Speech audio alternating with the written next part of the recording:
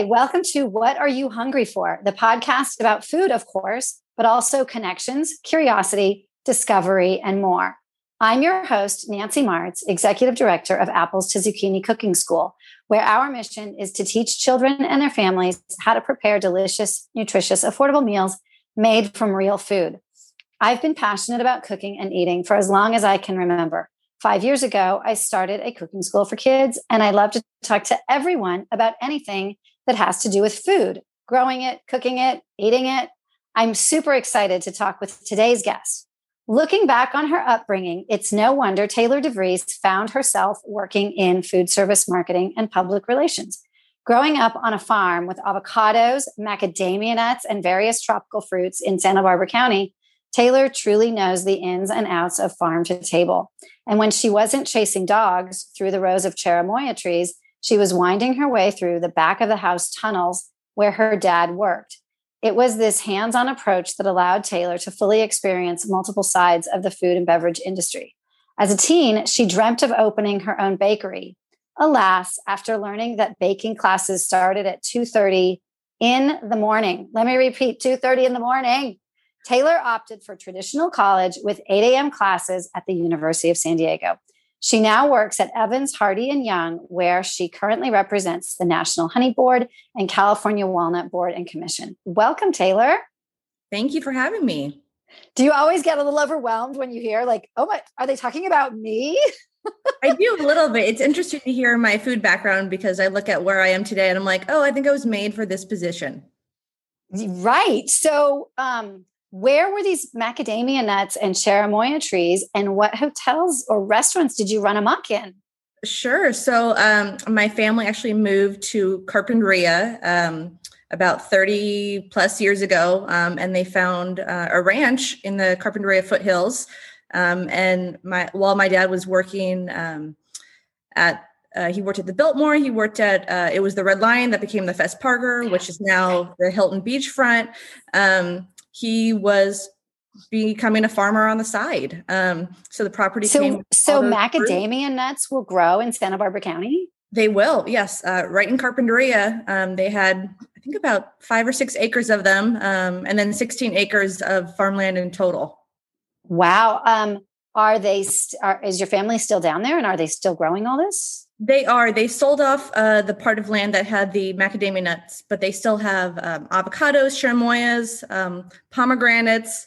I love going over the house. They currently have blood oranges, so I try to steal some of that juice for mimosas in the morning. Yeah. So the pomegranate season is literally like a day. I feel like it goes so fast. It does. My mom likes to take any dried pomegranates and put them in vases for floral designs. Oh. So if you can't get them in the right season, they can be repurposed for a centerpiece for the table. Yeah. Well, what I found at farmers market when it was the last weekend for pomegranates, I bought 6 of them because I knew, they'll just sit on the counter for several weeks and they'll be fine. Mm-hmm. But I was like, kids, this is it. This is the last pomegranate. I didn't realize like how quick the season was, but oh my gosh, I love pomegranates. Okay. So the Biltmore 2 summers ago before COVID, we did our summer camp, and one of our field trips was to the pastry chef and the pastry kitchen at the Biltmore. Mm-hmm. It was really fun. So you just like had kind of free reign in like these kitchens and stuff. I didn't really remember the Biltmore as much. So my dad actually worked as the director of hospitality and rooms. So especially at the Fess Parker, when I was there, when I was little, I would come after school. And of course, I always have to have a cookie from the Fess Parker. Right. So always kind of wind my way through those back of house kitchens. And there's a lot of tunnels and corridors for the catering departments. And it's definitely a hidden maze back there. Yeah, that's what we discovered. I'm sure the Biltmore must be similar. Just to get to the pastry kitchen. Yeah, we were winding all, around these things. And our summer campers were just fascinated. I mean, it's just, you feel like you're behind the scenes because you are. It's really exciting. So that's so neat that you know all of that. So So tell me more about commodity boards. I think I kind of have a little of an understanding, but I think you could probably describe it better than I can. Sure. So it's actually something I really started to learn about 7 years ago when I joined EvansHardy+Young. They're a local agency in Santa Barbara, and that is their specialty. So a commodity board would be representing usually any sort of ingredient and not necessarily a brand. So the one you might be familiar with the most would be the California Milk Advisory Board. They're responsible for the Got Milk commercials. So they're not representing necessarily a single brand of milk, just California dairy in general. So with the National Honey Board, for example, we represent all honey across the U.S., including imports. So no favorite beekeeper, just all the beekeepers. And so how is it that you represent the imports as well? That's really interesting. Sure. So those that bottle the honey, they pay a small fee per pound of honey that's sold. I believe it's about a penny or a penny and a half. And that money goes into a marketing fund as well as bee research. So it kind of goes into a bigger umbrella fund. And then we use that for their marketing purposes. And does any of that, are you guys involved at all in the colony collapse? Well, so we don't necessarily represent the bees, but of course, representing honey, of course, you want to represent the bees. So we do give a percentage of funds every year to other, I guess, it wouldn't be agencies, but it would be like nonprofits that represent the bees. So there's one called Project Apis M, which is the name for it's the Latin honeybee.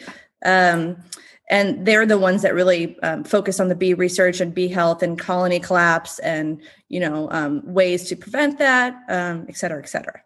Wow. So if we eat more honey, do we support the bees? Great question. Yes. A lot of people think that when we eat honey, it's actually taking honey away from the bees, and then that's hurting the bees. Or in fact, honey that's sold is taken from boxes, so those white boxes, and they're called supers. So we'll leave a couple boxes for the bees to eat throughout the winter, and then they keep producing honey no matter what. So there will always be a surplus. So we take the surplus, sell it, and then take that money and put it back into bee research. Excellent. Well, that is good to know because I put honey in my tea every morning with breakfast. Love it. And midday when I have my lunchtime tea, and I put it in our granola that I make. I love honey. I get the big jars at Farmers Market Yes. about every 2 weeks. So, and we use a lot of honey at Apples to Zucchini as well. So I have a couple questions then about walnuts. So you mentioned the commodity of walnuts. So, and you mentioned like Got Milk. So what about, I'm familiar with Diamond almonds and Planters peanuts. Those are not commodities. Those are companies. Correct. Yes. Although they are part of, so Diamond, they produce walnuts and almonds. So they are part of both the California Almond Board and the California Walnut Board. Okay. So it's a representative group. Yes. So I have some of my favorite walnut recipes from California walnuts. I would love to hear what some of yours are. Sure. So recently we've really been doing that plant-based push. And I love the chorizo that you can make because I think a lot of people don't realize the protein in walnuts. I believe it's 4 grams per ounce. So for those people that are just doing maybe Meatless Monday, or they are doing vegan or vegetarian, or just trying to incorporate more plants into their diet, it's a really interesting and versatile way to do that.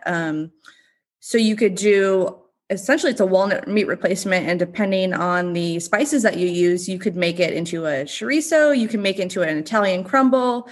We've done with the Chinese 5-spice seasoning, and made it into like a crepe or a walnut bing. So I think just really the versatility of that. And then of course, if you want to go a little bit savory, you can't go wrong with like a baklava or a carrot cake. Yeah. Yeah. So my favorite is I love that chorizo. I've even made a double batch and put it in the freezer, and it's great, coming right out of the freezer. And then the other night I made the white bean walnut hummus that you guys have in the cookbook. And I decided that I wanted to do it by hand and have it a little chunkier. Okay. It was almost like, there's like the chickpea salad that's a replacement for, chicken salad. It was kind of chunky enough to be like that rather than smooth. And I actually used the mortar and pestle to grind up the walnuts. And it was a really satisfying kind of crunch. It was, I'd never done it before. Yeah. I have a confession. I actually wouldn't eat walnuts until I think this past, maybe a year ago. I was at the farmer's market here in Santa Barbara at the Saturday market, and there's a farmer there, and I can't remember their name. I know exactly where they are, and they have a lot of dried fruits and nuts, and then they also have like fresh greens. And he has fruit leathers, and then he has these things that he calls persimmon walnut nougat. Yum. So they're like a thick fruit leather with walnuts. And I said, yeah, but I don't really like walnuts. And he said, oh, you think they're bitter? I said, yeah. He said, well, then you're eating them when they're too old. They're not good. You shouldn't eat them when they're like that. Here, take these. And the thing is, COVID must have already started because he wasn't doing samples. And so I had to take a leap of faith and buy a bag of these things. And they knocked my socks off. They're so good. And so now, as a result of him encouraging me, and then you guys providing all these great recipes and walnuts to A to Z, I am a total convert to walnuts. I think they're amazing. Yeah. I think a lot of people don't realize that they can get better too. So they have those plant-based omega-3 ALAs. So if you don't store them properly, so like in the fridge or the freezer, they will go bitter. And they go bitter they go bitter pretty quickly. So this, in the fall, we were doing something with the walnuts. Oh, we were doing a spiced nut mix. And we had walnuts from you guys, and the kids opened the bag and like, this isn't right. So the volunteer smelled and she goes, nope, these ones have turned. Fortunately, we had plenty of other walnuts in the refrigerator, but it was a fantastic lesson for the kids. Mm-hmm. If it smells bad, whether it's walnuts or milk or cheese, like don't eat it. So it was a fantastic lesson. I took it around to all the kids. Here, smell this. And they were all like, that's horrible. And I said, that's what you need to be looking for is if something smells bad. So, but yeah, they go really quick, but, that doesn't happen very often in our kitchen anymore because we're getting better about storing them right, but we're also using them in a lot of our recipes. So there are some great recipes that combine walnuts and honey, right? You mentioned baklava. Mm-hmm. What are some other things that you would do with both of those? Well, I know with your kids, you guys did a walnut date ball, I believe. Yes. And you use honey to bind it because, honey, of course, is a sweetener, but you can use about half of what you would use with a traditional granulated sugar. So to get that same sweetness, so you can cut down on the sugar, but also is a great binder. Great for smoothies. Honey is a great emulsifier. You can also put it in baked goods. You just have to adjust the temperature on the oven just a little bit to make up. Why is that? Just the honey has a different viscosity than it would, a traditional sugar, or if you use like a molasses. So you just want to, I guess, adjust for just to retain that moisture. Interesting. Yeah, that's fascinating. To get that right texture. Yeah. So we have been in the pandemic now for almost a year. And I'm curious, what are some joys that you have discovered or rediscovered during the pandemic? Let's see. As far as food, I really enjoy, even though I know the industry right now is suffering quite a bit with the restrictions in place, I really enjoy seeing the creativity that comes from it. Restaurants that maybe wouldn't do delivery before that are really getting creative. I've seen restaurants deliver toilet paper with an order, or, turning their restaurant into a market, selling those bottles of wine at retail or wholesale. So I really like seeing that. It is hard not, going out to happy hour, going out and visiting chefs. And certain restaurants, of course, aren't faring as well. When you order out, you don't have that fine dining experience that you would get, if you sat in a restaurant. But I really do like seeing what they're doing. Yeah, I love what's happening on State Street. I used to live in Europe, and even through the winter, they would have dining outdoors. It was very, very common. And so much of the experience was just sitting there before your meal, taking your time to order, sitting there after, and just watching the whole city walk by. And I'm just so thrilled that our town has embraced that and been able to do that. And we have weather for it too. We do. That's the amazing thing, how lucky we are. So we were recently at Oliver's in Montecito, and they have a huge patio. Their outside dining is bigger than their inside dining. And they have fire, and I had to take my jacket off. I mean, it was toasty warm. It was really, really nice. So we've only been out. My husband and I think, have only eaten out 5 times in the past year, which is pretty startling when I actually think about it. But I feel like we are going to appreciate happy hour so much when we can all do it. And I think people are they're really gonna embrace it when we have that chance. Absolutely. I think also, though, maybe the one downside is, if I'm pouring a drink at home, I'm going to make it a little bit stronger because I'm not paying for it, right? And then if we go out to happy hour, I might wonder why I can't taste the alcohol in my drink anymore.